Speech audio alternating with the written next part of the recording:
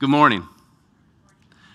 Good to see you this morning. We are going to be in James 4, continuing our walk through the book of James. And actually, when we start reading here in just a minute, I'm going to back us up to verse 13 in chapter 3, just because it flows really well together, and I think it's all the same thought. And so just as you're turning there in your Bible or scrolling on your app, if you want to go ahead and be in 3:13, that's where we'll pick up. We're still following this text method of studying the Bible together, and I wrote it all out today before we even got started, just so I wouldn't have to take extra time and give you more time to talk here in a minute if I'm not writing to start with. So we're going to start with the T of talking to God, and not praying right now just as a religious exercise or religious ritual or just, hey, this is what we do every week at this time, but really as an expression of faith of God, what happens in this time, we don't want it to be just human intellect, human study, human words, human results. We want this to be a time of spiritual power and spiritual work and spiritual fruit, and we know that God's the only one who can do that we're dependent on Him to do something that we cannot do on our own.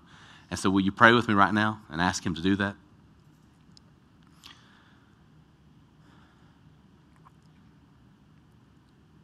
Father, we know that You are everywhere all the time. But we also know that You have chosen to reveal Yourself and make Yourself known in a special and unique way when Your people come to You in prayer and seek You in Your word. And so we do that right now. And we ask that during this time that You will teach us by Your Spirit from Your word as only You can. We confess our dependence on You, our need for You. I confess my dependence on You and my need for You. That if anything of spiritual significance is going to happen during this time, You have to do it. You have to be the one opening our eyes spiritually to see You and know You. You have to be the one opening our ears spiritually to hear You. You have to be the one softening our hearts so that we would believe what You say and we would love You and we would trust You and we would be changed by You. And so, Father, please do Your work during this time by Your grace, and do it for Your glory, for Your name to be known and worshiped and loved the way that You should be. It's in Jesus' name that we pray. Amen. Our E in this method is encounter God in His Word. And the emphasis there is that as we come to read the Bible right now, God is the focus. That we want to see truths about God. We want to hear from God. That this is about God. That we're not starting just with, hey, give me something to know this week, something for me to do, affect my behavior. Tell me what I should know about me. This is about God. And so as I read, starting in James 3:13 and through the end of chapter 4, I want you to be asking these two questions. What does God teach us about Himself? That first of all, the truths about God, Father, Son, and Spirit, who He is, what He does, how He works, how He interacts with His people, that these would be the primary and foundational truths that we would hear this morning. That if we know the truth about God, that forms the foundation on which we can build the rest of our lives. And if we get that right, if we get who God is right, everything else will flow out of that. If we miss that, if who God is should be the foundation, and we're over here somewhere building on this, it doesn't matter what else you get for the rest of your life. It's already in the wrong place.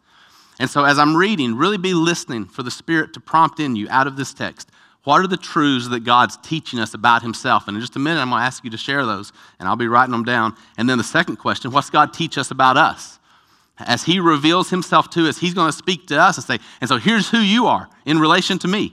Now, here's who you are without me. Here's who you are with me. And there'll also be truths in this text. And James is really packed with this second kind of truth about us and about our hearts and what we're like. And so as I read, be listening to that. And then in a few minutes, after we put down some of those truths, we'll move on down to the X here of examine your heart. That these wouldn't just be truths on a list. These wouldn't just be sermon points for us to memorize, but that we would really encounter God in such a way that He's changing our hearts. That He's working in us and living in us by His Spirit as we trust Him, and He's producing something in us deeper than just, hey, this is my religious behavior, or these are the things I practically do every day, but He's changing who we are so that what we do flows out of the new who that he's making us to be. So that's where we're headed. I'm going to read James, starting in chapter 3, verse 13, mainly focusing on chapter 4 this week, though, and be listening. What's God teach us about himself? What's God teach us about us? And then I'm going to ask you to talk first, so be ready. All right. James 3, starting in verse 13. Who is wise and understanding among you? By his good conduct, let him show his works in the meekness of wisdom. But if you have bitter jealousy and selfish ambition in your hearts, do not boast and be false to the truth. This is not the wisdom that comes down from above, but is earthly, unspiritual, demonic. For where jealousy and selfish ambition exist, there will be disorder and every vile practice. But the wisdom from above is first pure, then peaceable, gentle, open to reason, full of mercy and good fruits, impartial and sincere. And a harvest of righteousness is sown in peace by those who make peace.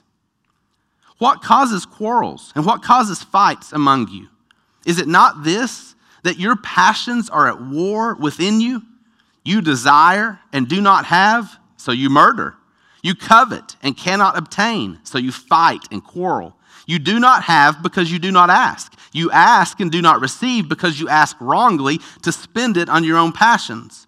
You adulterous people, do you not know that friendship with the world is enmity with God? Therefore, whoever wishes to be a friend of the world makes himself an enemy of God.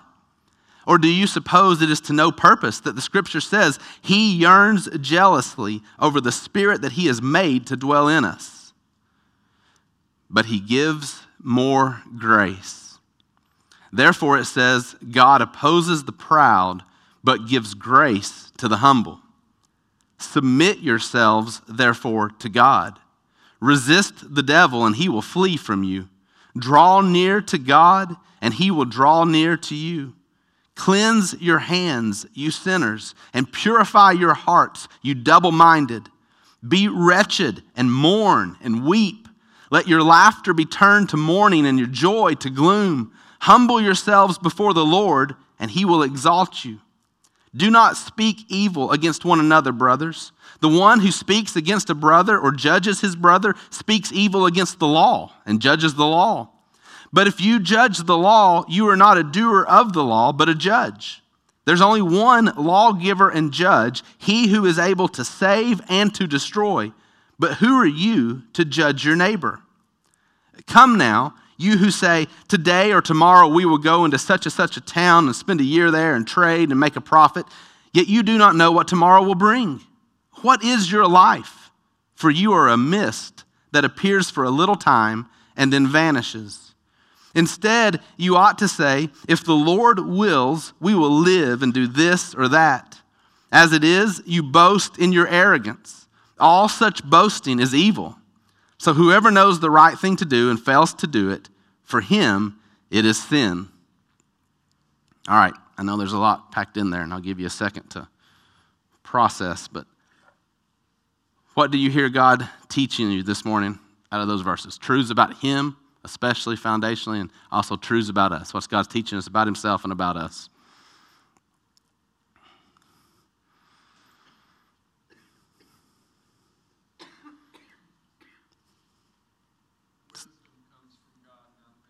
All right. Wisdom comes from God, not man. Already a perfect start for you graduates today. Don't even have to plan that kind of stuff, do we? Two sources of wisdom, right? There's a wisdom that is earthly, unspiritual, demonic. Like the wisdom from below is the way some translators yield it, and then the wisdom from above. And that this is true wisdom. That God is the source. This is saying the exact same thing, but God is the source of all true wisdom. There's going to be all sorts of sources in the world that promise to offer you a certain type of wisdom. But true wisdom comes from God alone. What else?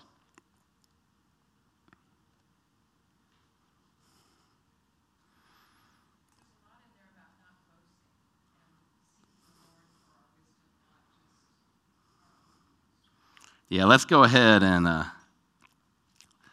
let's just say that I think there's a real good chance that is certainly the centerpiece of chapter 4, but maybe the whole book of James. And I always forget I need to repeat this. What she said, if it didn't pick it up on the mic, because there's a lot in here about not boasting, about humility, seeking, like looking to God for what we need and not just ourselves. And this God opposes the proud but gives grace to the humble. This contrast between, some type of contrast between pride and humility. And so you all can say as much as you want about it right now. I definitely have plans to circle back to that here in a little while and maybe share some thoughts with you that I feel like God's been showing me this week. But let's just start with exactly what it says there. God opposes the proud.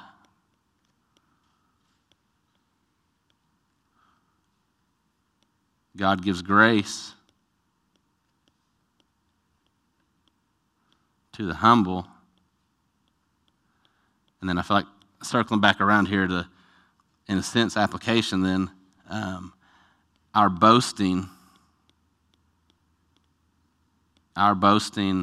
or our pride sets us in opposition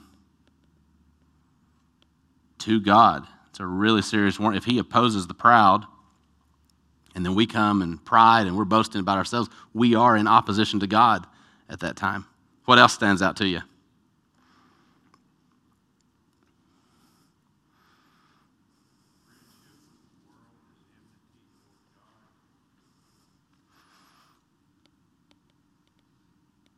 Friendship with the world.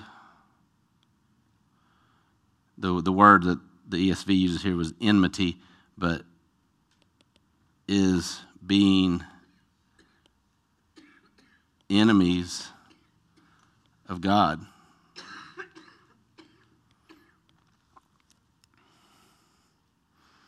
That James is drawing a very clear line here of either your heart is going to be turned toward the world and you're going to love the world and you're going to seek in the world this type of friendship that is satisfying to you, that is what you want to get out of your relationships. Like you're going to believe the world will give you that, or your heart's going to be turned toward God and you're going to find these things in God.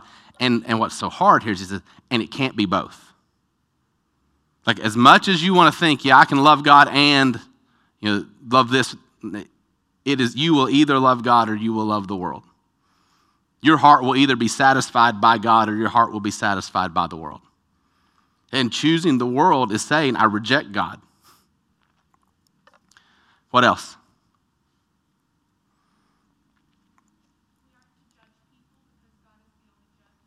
Good. Right there, that's the perfect example. And who said that? Hand up. Like I wish I had like my starburst that I had that one week. I'd throw you one right now. When we're studying the Bible this way, we aren't to judge people. Is good. Like that's a truth that we see here.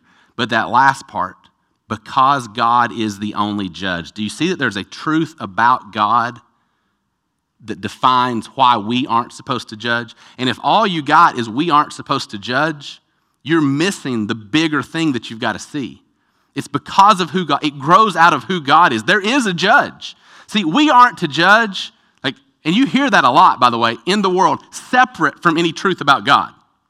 And what it leads to is, hey, I can't judge anybody, you can't judge me, but what's true for you may not be true for me. As long as everybody's sincere in what they believe, you believe what you believe, and I believe what I want to believe, and there is no absolute truth, and there are no standards for anybody. I had a conversation with our girls on the way here this morning about relativity, and it's like that everything's relative. For what's true for you may not be true for me, because you can't judge me, and you can't tell me what's true, and I can't judge you, and I can't tell you what's true.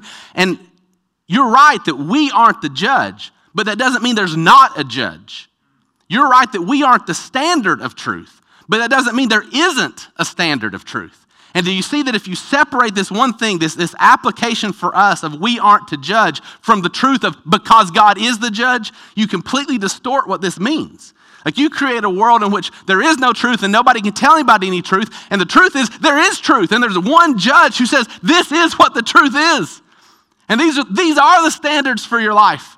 And when we hear from him and we don't make up our own truth, we are repeating what he says. I'm not the judge. And this is what's so great about this. Like when I stand up here today, when you all say these truths, first of all, that you've said so far, you're not the authority here. And these aren't your truths. And you're not the judge and you're not the standard. These are things that God himself is saying. And we're saying, hey, I see that God says this. And when I say it out loud to you right now, it's not true because I say it. It's true because God says it. And you don't answer to me about this. You answer to him about this. And so, yeah, we don't judge, but the reason we don't judge is not because there is nothing to judge about, and not because there is no truth by which we can judge, but because there's only one who does. There's only one lawgiver and judge. He who is able to save, and praise God that the one lawgiver and judge is able to save and to destroy. If you are in wrong relationship with the one lawgiver and judge, he will condemn you. He will declare that you are condemned by your own sin. But if you are in right relationship with this one lawgiver and judge, he will save you. But we're not him. It's not there should always be a certain humility that comes, and this is back to instead of this pride of, I've got the right answers, I know the right answers, and I'm up here telling you what's right, and I judge you, and I condemn you for being wrong, or I approve of you for being right.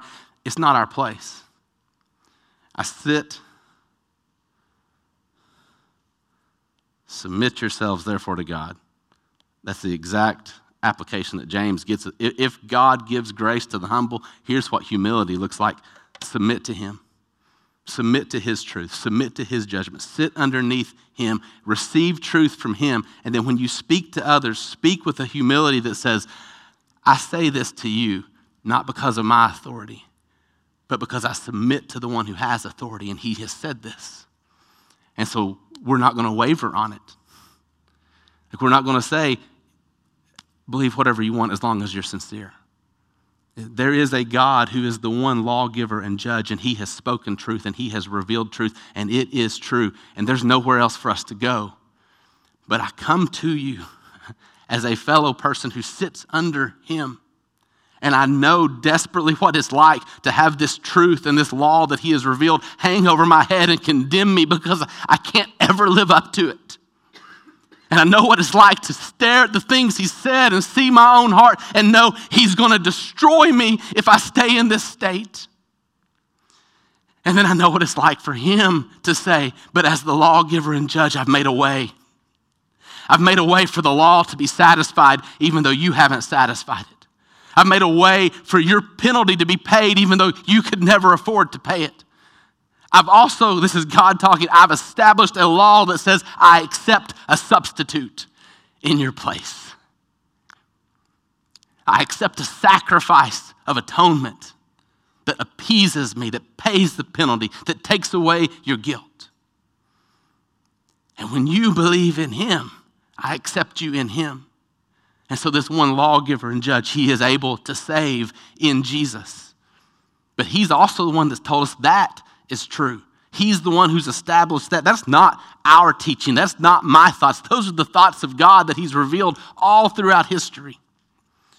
And to see, here's why we don't judge each other, because he does. And the standard will not be your thoughts or your opinions or your views. The standard will not be my thoughts or my opinions or my views. The standard will be what he has revealed.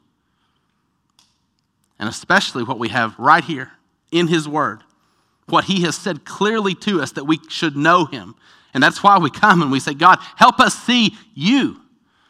Open our eyes to see you. Open our ears to hear what you are saying, because you are the standard. And if we come to your word and we spend the whole time hearing our own thoughts and developing our own thoughts and expressing our own opinions, we've missed everything that matters, because look, you're not the lawgiver and the judge. Like, I really don't mean for this to be offensive, but it doesn't matter what you think. And it doesn't matter what I think. It matters what he knows, what he says, what he reveals. And what we need is for our thoughts to keep getting shaped and changed and molded so they match there's going to be differences. I promise you, Every week when we come, there's going to be differences in your life, in your heart, in your mind. The things you think and feel and act and do, all of it. There's going to be differences between that and between what God says. What we do really often in religious circles is when those differences happen, we find a way to interpret the Bible so that it matches what we already think and do.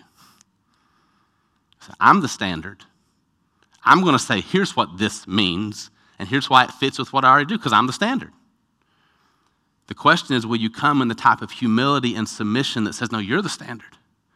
And when there's a disconnect here, when something doesn't match, I'm the one that needs to change. Will you change me? If my thoughts don't match what your word says, my thoughts need to change. I don't need to change my interpretation of your word. My thoughts need to change. If my heart doesn't match what you say in your word, my heart needs to change. If my life doesn't match what you say in your word, my life needs to change, and I need you to do that in me. All that, I haven't written down the point yet, right? We shouldn't judge each other.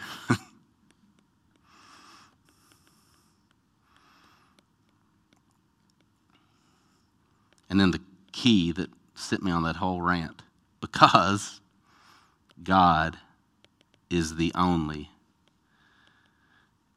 judge. I actually spent a lot of time thinking about this section this week, and which is back down here. Do not speak evil against one another, brothers. The one who speaks evil against a brother or judges his brother speaks evil against the law and judges the law. And that is connected to, hey, there's only one lawgiver, and you're not him. And what I was thinking about is that the way James phrases it here is, you see, if you set yourself up as the one, I'm going to judge you and I'm going to speak evil against you when I think that you're wrong and I'm going to condemn you, what you're basically saying is the law that God gave, that's not enough to be the standard over you, to speak against you or speak for you, to judge you. I need to add to that. So here's my words. Here's my thoughts. And that's why James says you're speaking evil against the law and judging the law. What you're saying is God's law is insufficient to hold you accountable. God's law is insufficient to be the standard of behavior in your life. The things that God said, that's not quite enough. You need me too. You need what I think in addition to what God thinks.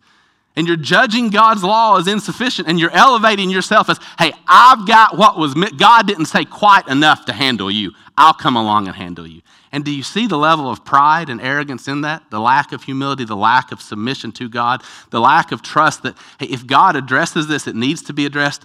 And if God doesn't address, like if this is one of those gray, neutral areas, and it's just one of your quirks or preferences, but the truth is it's not wrong, it's not sin, and you want to set up your own legalistic rules and say, you shouldn't do this because I don't like it when you do that. If God hasn't addressed it, it doesn't need to be addressed that way. He's the standard. He's given us plenty of stuff to deal with that we don't deal with, that we don't need you adding more to it, I promise.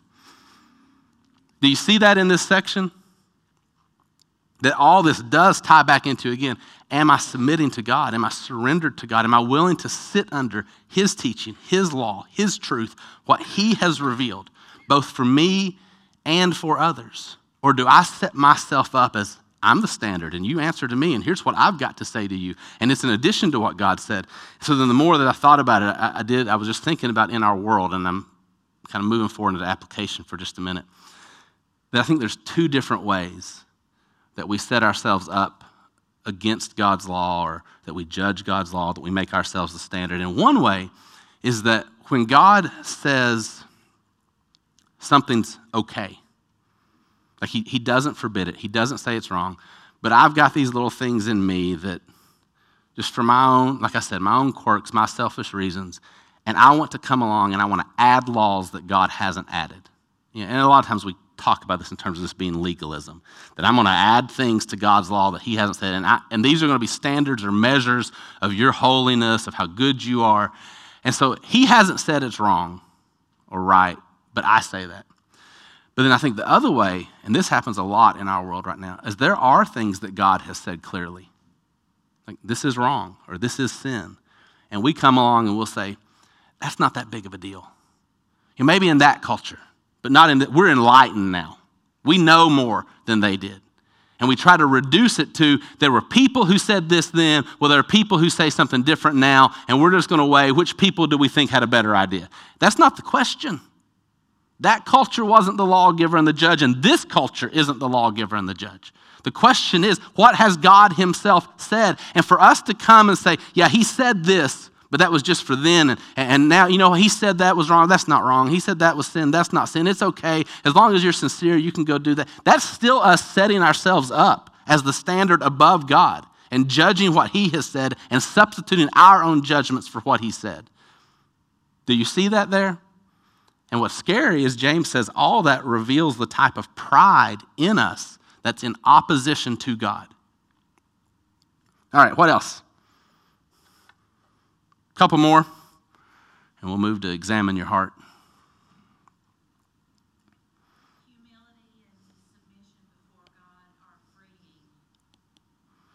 Humility and submission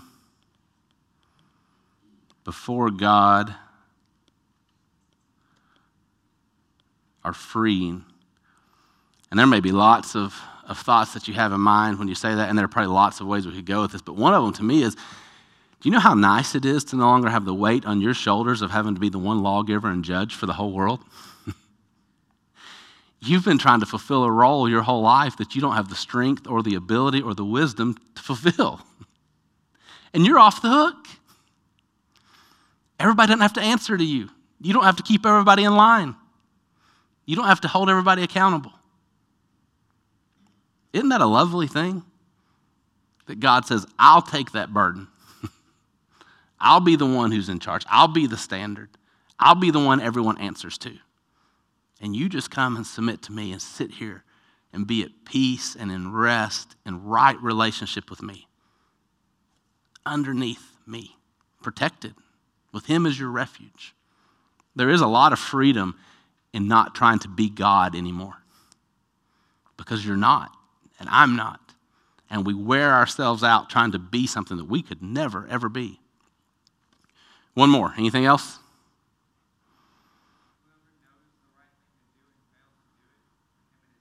Yeah. If we know what we should do and don't do it, it's sin. And I think this is a great one to turn the corner on, by the way, to examine your heart. Just because a lot of times when we set up the standards, we basically define sin by these things that I can see externally. You did this, and you said that and it's clear that that was wrong. And we limit it to observable behavior. And James right here goes to something a lot deeper, and he's like, hey, when the Spirit of God is prompting you to do something and you know you should do it, and you ignore the prompting of the Spirit in your heart, no one else in the world can see that prompting. And no one else even knows what you've been prompted to do. But for you to ignore that is sin. Like, it's not just about your external behavior. God's after your heart, and he's after your heart submitting to him in such a humble way that when he prompts you to do something and you know it's right for you, you do it. Like James is defining the standards of right and wrong, of righteousness and unrighteousness on a much deeper level than just, did you behave in a way where people could see it was right, or did you behave in a way where people could see it was wrong? They're not the standard, and being able to see it with your eyes and just behavior itself is not the standard. Is your heart in right relationship with God where when he prompts you by your Spirit, you obey because you're in submission to him? And listen, this definition, this is way, way harder. Like, I hope it starts to make you feel about your heart the way that I feel about my heart. Because I can try to put on a show for you and make myself look decent enough, polished enough that you think, yeah, he's pretty much doing what he should. And maybe I can trick some of you some of the time, and maybe you can trick me some of the time. But when you expose this and the level of rebellion that's still in there toward God, the level of pride that is in there, the self-centeredness, I'm not okay. And you're not okay. There better be more of an answer than just, oh, I can get this right or you can get this right. And we'll get to that answer here in just a minute. Examine your heart. What's God saying to you? How's he challenging you this morning? Convicting you, comforting you, encouraging you, pushing you forward. What's he saying to your heart? And maybe questions that we should ask ourselves. What do you hear? Okay.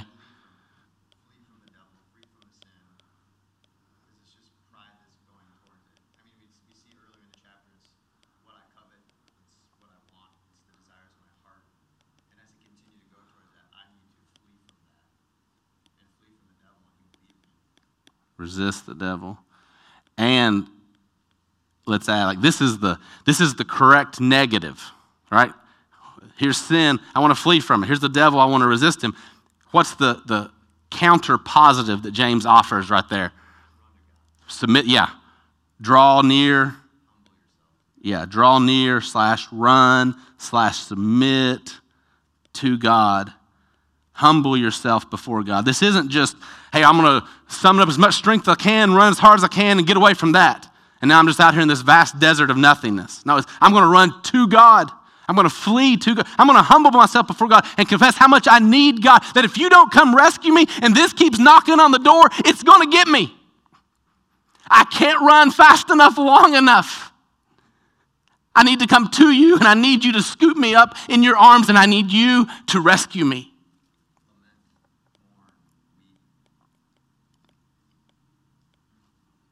Yeah, this whole weird section, like happy graduation day, is what I was thinking when I read it. Be wretched and mourn and weep. Let your laughter be turned to mourning and your joy to gloom.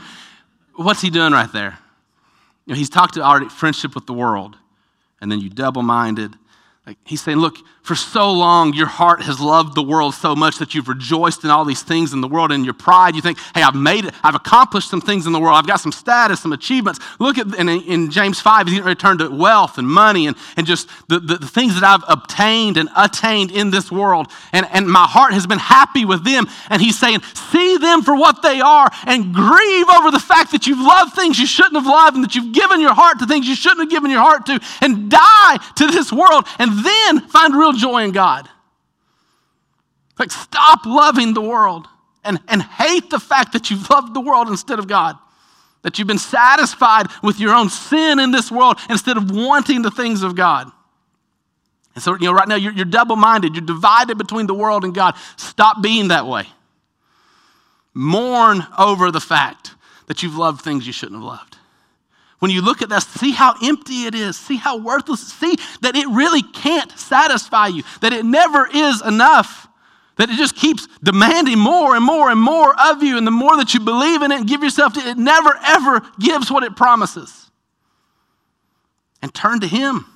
Humble yourself before God. Run to him. Submit to him. Draw near to him. What else is he saying to your heart?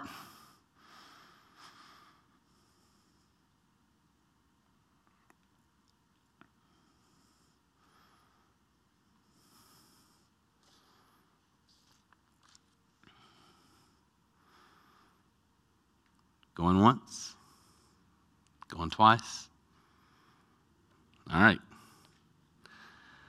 A couple of things that I wanted to share with you as we get ready to wrap up this section and then worship together through song here in a few minutes. There was this one theme that I kept seeing, and we hit on pride and humility at the beginning, but I just kept seeing this theme of like what pride really is, the way that James defines it for us. And I know a lot of times we think of pride as, I think really highly of myself. Like I've done a good job and I'm proud of what I've done and I think I'm better than you and I think I live up to, and that is a major aspect of pride. But biblically, at its core, I don't think that pride is quite as much how highly you think of yourself as it is how much you think of yourself, and not much quantitatively like, I think of myself like I'm here and not here, but just I'm obsessed with me. I'm focused on me. The word we'd use a lot of times is self-centered. That everything revolves around me. I always think in terms of me. I think about how this is going to affect me. And part of what happens here is you can have really high self-esteem. That's what we were talking about a minute ago. And that's really prideful. Because you're always thinking about yourself and you're thinking, I'm really good. But you can have really low self-esteem and still struggle with this same self-centered type of pride, because what you think is, I'm always thinking about myself. I'm just thinking about how bad I am. But you're still thinking about yourself. Like if all your thoughts are you, whether they're really good thoughts or really bad thoughts, you're still self-centered. If you're self-righteous or self-pitying, you're still self-centered. Right? When self is the center of your world, it's a type of pride that says, I'm at the center and not God. This thing's about me and not about him. I'm defined by what I think about me instead of I'm defined by who he is. Like he's the definition. He's the center. Do you see the difference in those two ideas? And so as I was looking, I was seeing that everything James has said from 3 on has been, here's the danger. Your heart will seek all this stuff apart from God. So in chapter 3, he was saying, the danger is that you're going to seek wisdom apart from God. And I feel like this is a good way for us to think about pride. How much of your life are you living apart from God? Are you seeking wisdom apart from God and it's just worldly wisdom from below? Or do you seek wisdom from God? You know he is the source and you've got to go to him. And then we started here in chapter 4 this week. What causes quarrels and what causes fights among you? Is it not this, that your passions are at war within you? You desire and do not have, so you murder. You covet and cannot obtain, so you fight and quarrel. You do not have because you do not ask. And so now you want to get stuff, but you don't want to ask God for it. You want to go get it, so you're trying to, we said this from the end of 13. You seek wisdom apart from God. Now you try to get apart from God. I'm not asking him for it. I'm just trying to go get it. Then you ask and do not receive because you ask wrongly to spend it on your own passions. So now you don't just try to get apart from God. You try to receive apart from God, specifically apart from his purposes. And the way, so yeah, I'm going to ask you for this, God, but when you give it to me, it's going to be for my purposes. It's going to be for my reasons. I'm not listening to you. I'm not submitting to you. I don't want this for your reasons. I want it for my reasons. And now here, friendship with the world instead of friendship with God. And so now I try to find satisfaction in the world apart from God.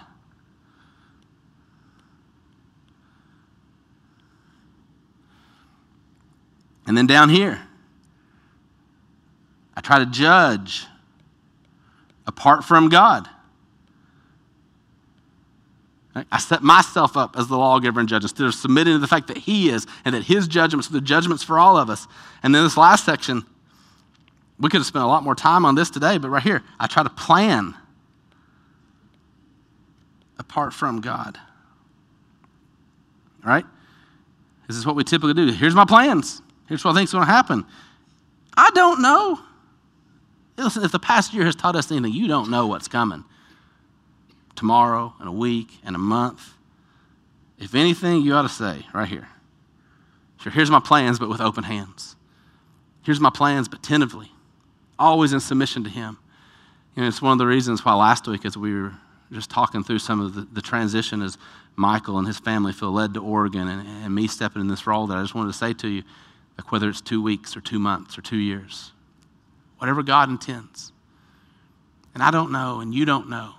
And what would it look like for all of us to sit here and say, God, here's our open hands. You show us. You lead us. And every time that you prompt us, we'll go. We'll do it.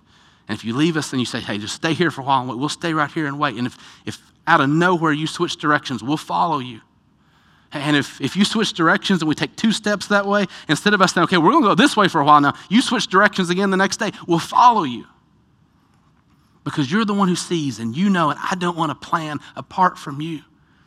And listen, it is in all of us to activate our worldly wisdom and kick in. Okay, here's what we need to do. Here's ideas for all this, and here's the direction we need to go, and here's the timetable for this, and da da da da da.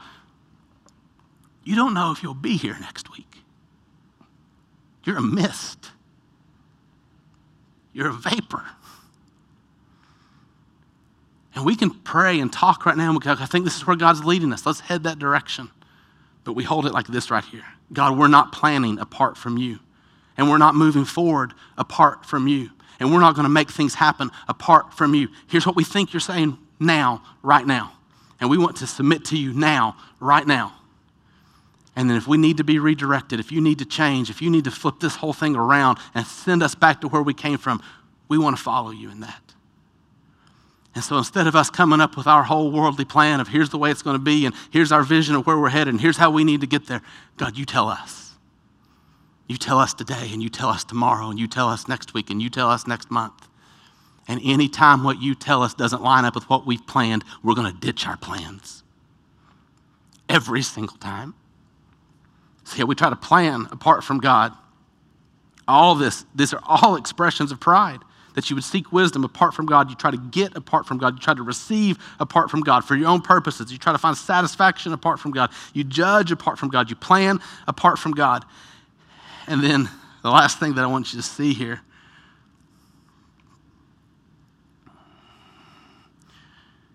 Why do you do this?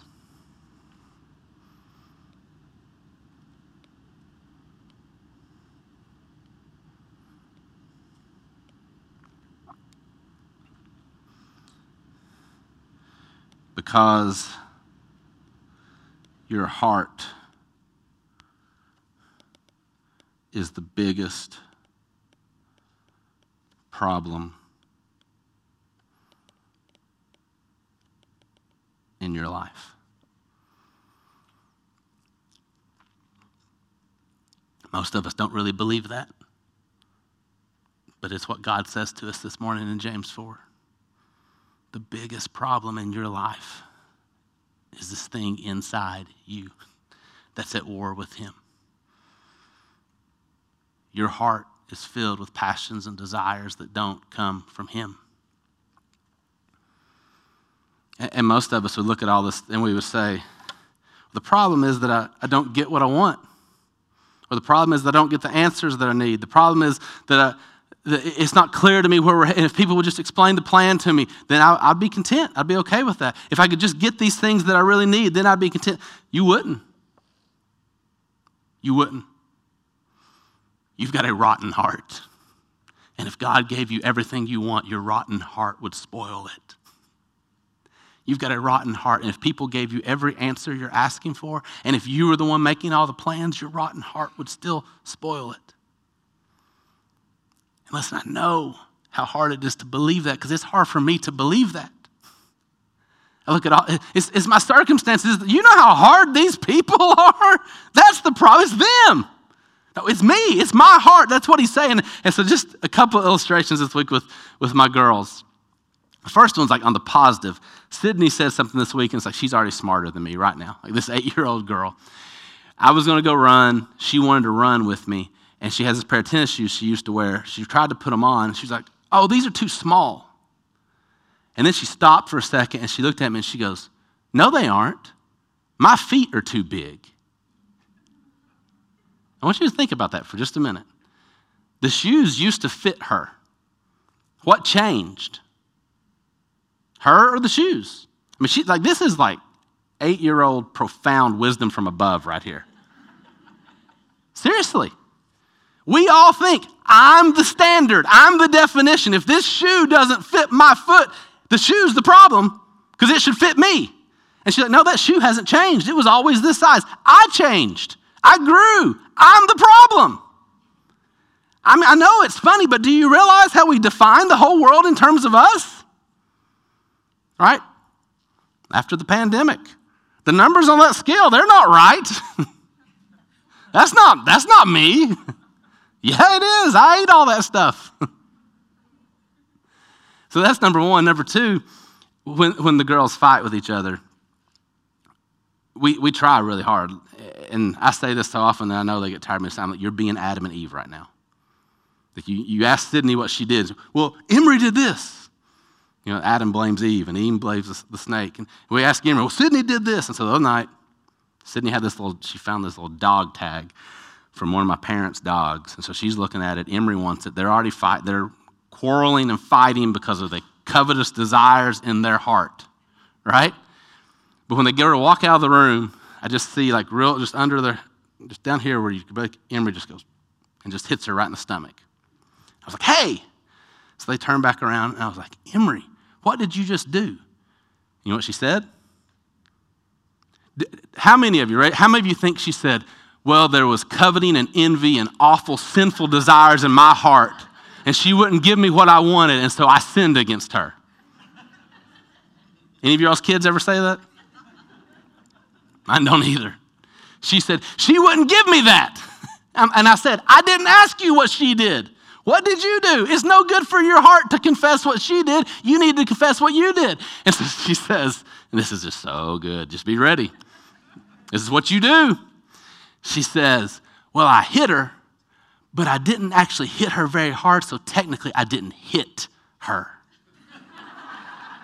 That's my 6-year-old attorney right there.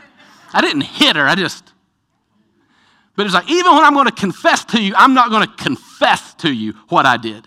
I'm not going to admit that I'm the problem, that there's sin in my heart that is really the problem. And so, to sit them down and say, hey, Emery, the reason you hit her is because there's sin in your heart. Because you are so selfish that when she won't give you what you want, it makes you angry and you hit her, not because of what she did, but because you can't accept the fact that you're not getting what you want. And then, Sydney, the reason you wouldn't share with her is because there's sin in your heart. Because you're so selfish that you aren't willing to love your sister and give her something that she wants, that you'd rather have it for yourself than give it to her when you know she wants it. And so we prayed together for their hearts. 2 hours later, we were dealing with the exact same thing. And so we walked through it again, and we prayed together for their hearts. And the next day, we were doing the exact same thing, and the selfishness in my heart made me really impatient with them, and I got frustrated, and I didn't walk through it nearly as well, because there's a problem in me too. Really. And I have to come back and say, hey, I didn't handle that the right way. I'm sorry. I need Jesus too, just like you do. I need Jesus to help me love you the way that you need Jesus to help you love your sister.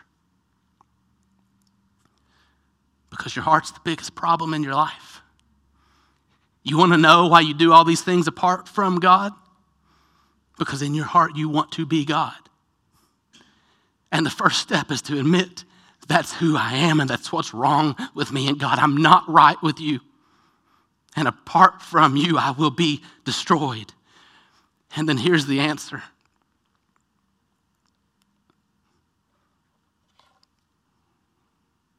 I know we already talked about it, but I want to end here. Remember that the one who can judge you and destroy you and condemn you is able to save. Your heart's the biggest problem in your life. Jesus is the only answer in your life. You don't need all that other stuff to change unless your heart also changes. You don't need all those other people to change unless your heart also changes. And Jesus is the only one who can change your heart.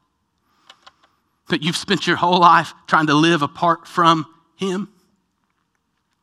He gave his life because he doesn't want to live apart from you. The only one who didn't need anything. He never needed to ask for something. He had it all within himself.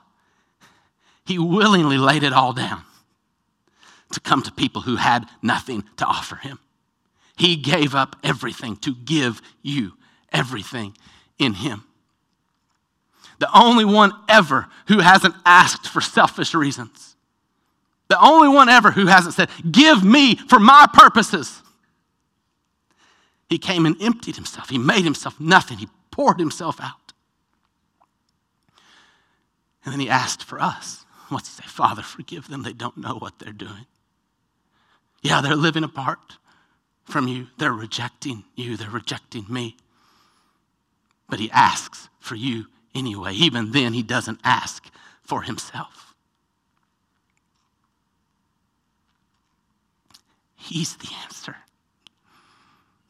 The only person to ever walk on this earth with a heart fully submitted to God. With a heart filled with love overflowing towards you, even when you were walking away from him, even when you were trying to live apart from him. And he says, I'll come and I'll die so that you don't have to live apart from me. See how much you need him. See how wretched your heart is. And then don't go hide from it. Don't be afraid of it, because he knows and he says, I've dealt with it. I'm willing to deal with it. Will you bring it to him and will you submit to him? That's the beautiful thing about submit to God. Submit's not a doing. It's a stop doing. Stop doing on your own. Stop doing apart from him and come and surrender to him. Let him do for you. Let him do in you. Let him do what only he can do. And so I pray that you see Jesus for who he is this morning. Keith and the worship team are going to come and lead us in worship through song here in just a few minutes. And I pray that you'll worship him for who he is, that your heart will be soft before him, that he will stir up faith inside of you. And so right now we're going to pray for him to do that in us. We're going to say, you are the only one who can do this. And we're not going to try to do this apart from you. We submit to you. We depend on you. We need you. So pray with me. And then may God do this in us as we pray. Father, please work in our hearts right now by the power of your Spirit and the power of your grace. We need you. We confess who we are apart from you, that we are selfish and self-centered, and that we want for us and for our desires and for our purposes. And Father, we confess and we thank you that Jesus is not like that. That he had every right to demand everything for himself, and yet he gave everything up. Thank you for Jesus and who he is and how different he is from us and the hope that we have in him because of that. And so in Jesus, come and redeem all these selfish, self-centered desires in our hearts. Turn them out, off of us, out toward you. Turn our hearts toward you. And then fill us with your love and turn our hearts toward others. That we would love them and that they would know Jesus through our love. Father, make us your people by your Spirit and by your grace, and build your church as only you can. We trust you for this. We know that you have to do it. And we trust you for this, knowing that you have promised to do it in Jesus. And so we thank you. And we ask right now in Jesus' name, amen.